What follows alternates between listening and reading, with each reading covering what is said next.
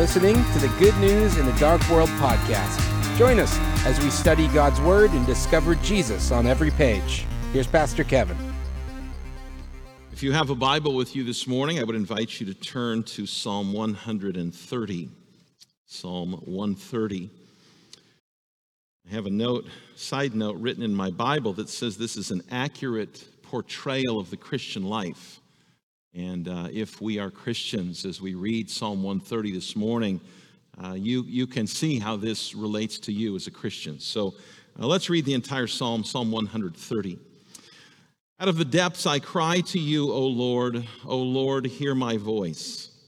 Let your ears be attentive to the voice of my pleas for mercy. If you, O Lord, should mark iniquities, O Lord, who could stand? But with you there is forgiveness, that you may be feared.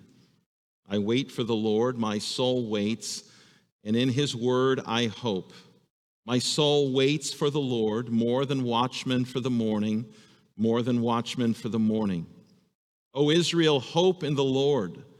For with the Lord there is steadfast love, and with him is plentiful redemption, and he will redeem Israel from all his iniquities.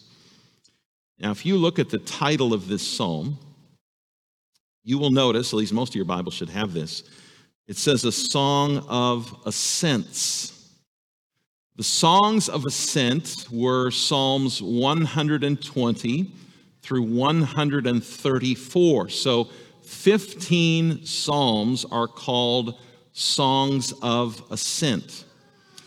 Now, children, you may know this, but you may not, that in this time, in the ancient world, Israel 3 times a year would go to Jerusalem, no matter where they lived.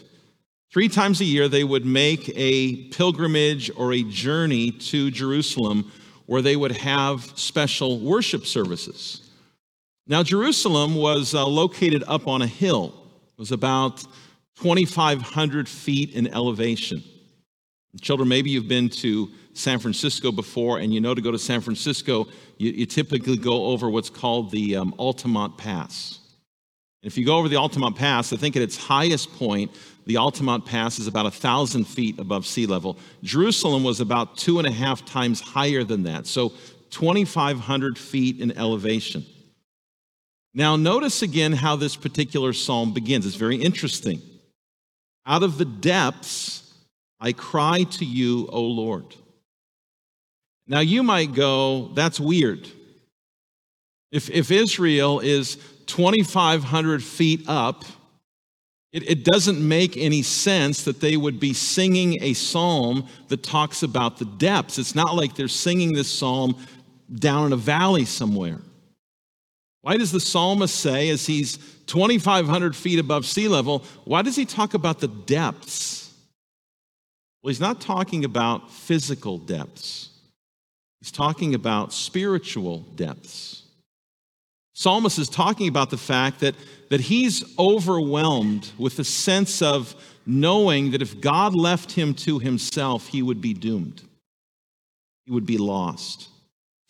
He says, Lord, if you were to mark down every one of my sins, I would have no hope.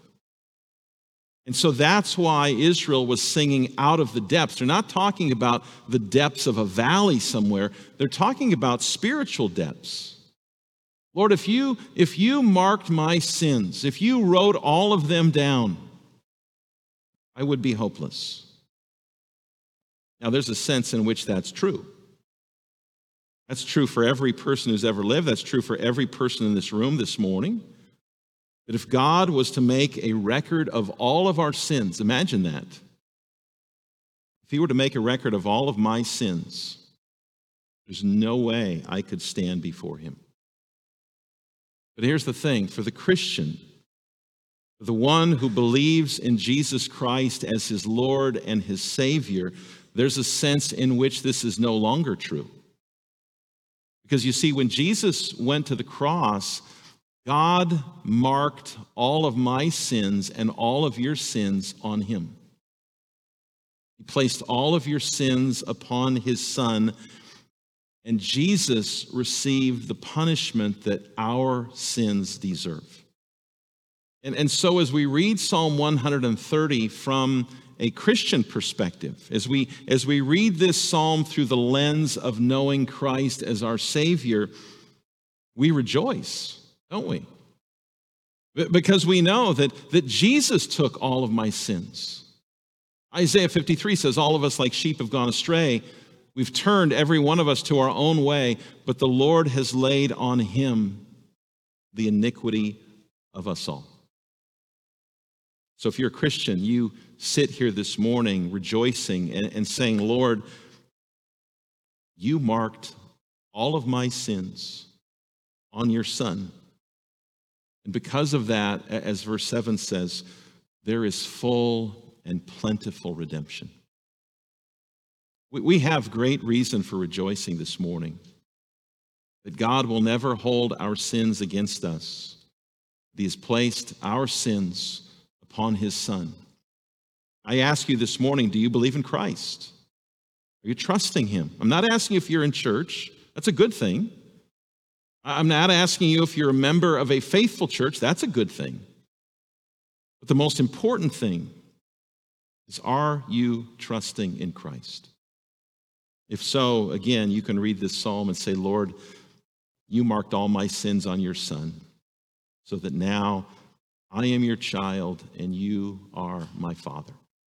If you have been blessed by this podcast and would like to support this ministry, you can find us at www.goodnewsinadarkworld.com. Thank you for listening.